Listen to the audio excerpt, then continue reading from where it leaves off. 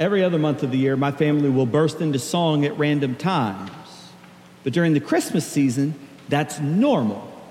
It's the only time of the year when you can just burst out into song and everyone just assumes that you've got the spirit of the season in you. This is one of the things that makes the celebration for us, the music. It's about time that you pull out your 4 favorite Christmas albums or cue them up in Spotify, just let them play over and over and over again. And you know all 4 albums have pretty much the same songs on them. But that's okay, because you need to hear that song 4 different ways. You need to hear Michael Bublé's version and Amy Grant's version and whoever is the flavor of the week this year. We need to hear all these songs. We need to hear all these different ways. And if you are in the grocery store and you find yourself singing out loud jingle bells to yourself, nobody's going to look at you and be like, what a weirdo. They're just going to think, no, that person, they've got Christmas in their heart. Gospel of Luke gives us a collection of Christmas songs. Luke puts the Christmas story right at the very beginning, the first 2 chapters of his gospel, and in those 2 chapters, each scene is kind of punctuated with a time that somebody randomly bursts into song. There's not just 4 songs, there are 4 different singers, 4 different perspectives on the miracle and the mystery of Christmas, and that's what we're going to be looking at through this season of Advent. The 4 original Christmas carols. The 4 great hymns of praise and prayer that are lifted up in the story of Luke chapter 1 and 2. We're going to hear the songs of Zechariah and Mary, of Simeon and the angels. And each one has its season, and we'll be taking them in turn. Today, we are going to begin with a song about preparation. And it's hard to prepare for something when you don't have hope that it'll actually happen. And when we don't have hope, one of the most important ways we can find hope is by remembering. So today I want to tell you 2 stories on the theme of remember what you're waiting for. Would you pray with me? Father, whether because of my words or in spite of them, may your word be spoken this morning. Whether we come with willing ears or stubborn ones, help us to hear. In the name of the Father, the Son, the Holy Spirit, we pray. Amen. I want to start with Zechariah's story. That's the first of 2 stories I want to tell you today. Let's start with one of the few things that we know about Zechariah. Zechariah was old to begin with. There's no doubt about that. I don't know how old he was. I've never been told. All I've ever been told is that he was very old, which is enough for us today. However old you are today, just go ahead and assume that Zechariah was much older. And so that's what makes him very old. We know that Zechariah was old, and Luke also makes sure that we know Zechariah's name. Presumably not just because it's fun to say. Zechariah just has a fun little cadence to it. But because his name is a bit of a joke. You see, Zechariah means God remembers. And like most good jokes, Zechariah's name works on a couple different levels. Zechariah was a Jew, a people whose entire existence was centered on a single question: will God remember his promise to us? Will God send us the promised Messiah? For 600 years, think about how long that is. 600 years, more than twice the age of our own country. For 600 years of exile and war and famine and occupation, God's people had been looking for the rescue that God had promised to give them. And so Zechariah was named what a lot of people in his culture in his day and time were named, what at least 20 other people that we know of in the Bible were named, probably what his father and his grandfather before him were named. Zechariah was named God Remembers, so that his very existence would be a living reminder to everyone that God hasn't forgotten us. God remembers. God keeps God's promises. And with every day that passed, Zechariah's name, like the names of his forebears, looked more and more like wishful thinking. Israel was languishing under Roman rule, and in Zechariah's day, under a puppet king, Herod the homicidal maniac. So it wasn't real clear that Zechariah's name was true. It was not very clear that God remembered Israel. And it also wasn't very clear that God remembered Zechariah personally, because you might remember this, Zechariah was very old. And so was his wife Elizabeth, which means that they had no one to carry on that name to a new generation. If your name means God remembers and your name dies out, does that mean that God has forgotten? I wonder when you've known what it's like to feel forgotten. Maybe it was back on the playground when you learned how to laugh as if you didn't mind being chosen last. Maybe it's when you've been a whole week without a phone call from someone who shares your last name. Maybe it's when you suddenly realize that you no longer qualify to be the youngest ever anything. You're not old, but you realize you haven't gotten the promotion or the recognition that you thought you'd have in the bag by now. I like to think I'm too young for a midlife crisis, but one of my buddies just bought a Corvette, so Zechariah knew what it was to be picked last. There were 26 divisions of priests in Zechariah's time. There were 52 weeks in the year. You can do the math. Each division got to serve at the temple twice a year for a week. But only one person in that service was allowed to enter the inner part of the sanctuary, the holiest part of the sanctuary for any given week. So every time the priests were supposed to come together and do their service in the temple, they would put the names of everyone who hadn't been in the temple, and they would put those names in a hat or a basket or whatever, and they would draw out a name. And that priest whose name was drawn had the highest and holiest duty in all of Jerusalem. That priest would go into the inner sanctuary and sacrifice to God on behalf of the entire nation for all of that week. And our story begins when Zechariah was very old. And for the first time, someone draws out a name and shouts, "God remembers." Remember, only the priests who had never been in the sanctuary had their names eligible to be drawn. In all the years, in all the decades that Zechariah had watched others disappear into the inner sanctum of the temple, he had watched pimple-faced novices who caught a lucky draw go into the very throne room of God, and he was on the outside, being picked last. And we picture Zechariah about to go in at this very old age.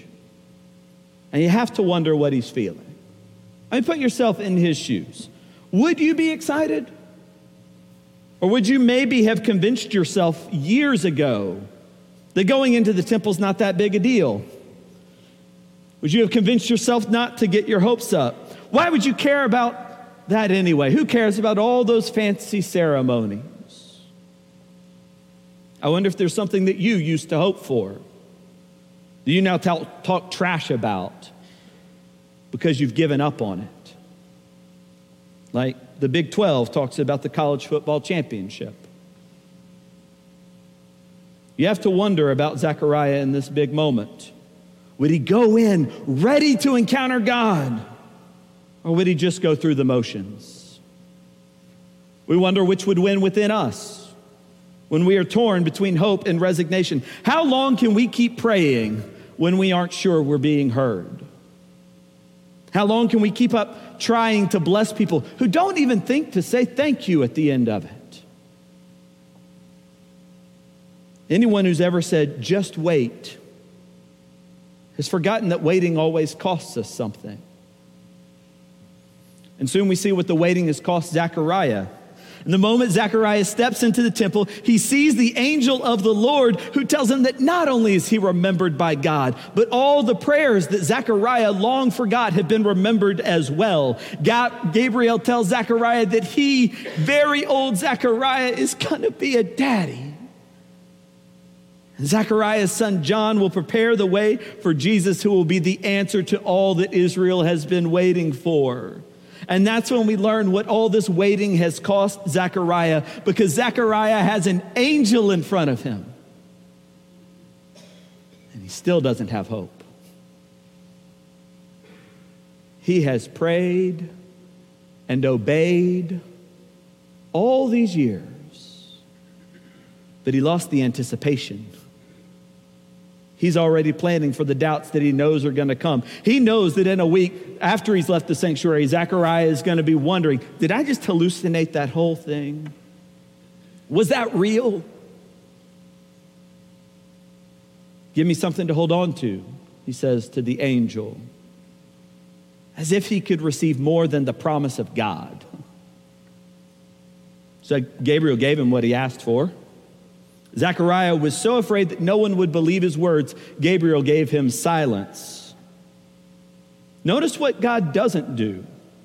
God doesn't take away the blessing. God doesn't say, oh, I'll find somebody better then. God will not forget Zechariah, even though Zechariah finds it difficult to believe. God doesn't stop being faithful. But Zechariah's lack of faith means that he loses out on some of the joy that ought to come from participating in God's work. I mean, can you imagine what it'd be like for you? Your spouse goes into labor. You look at them with deep love and anticipation, and you say to them,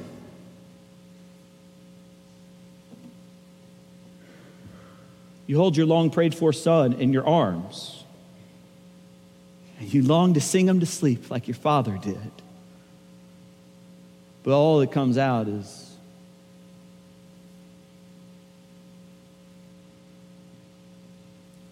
Zechariah got what he asked for. He didn't ask for the grace to raise a child. He didn't ask for the angel to help his wife or the people believe the wild story. Zechariah asked for a sign, and he got what he asked for, but he asked for too little. Zechariah got what he asked for, but he asked for too little.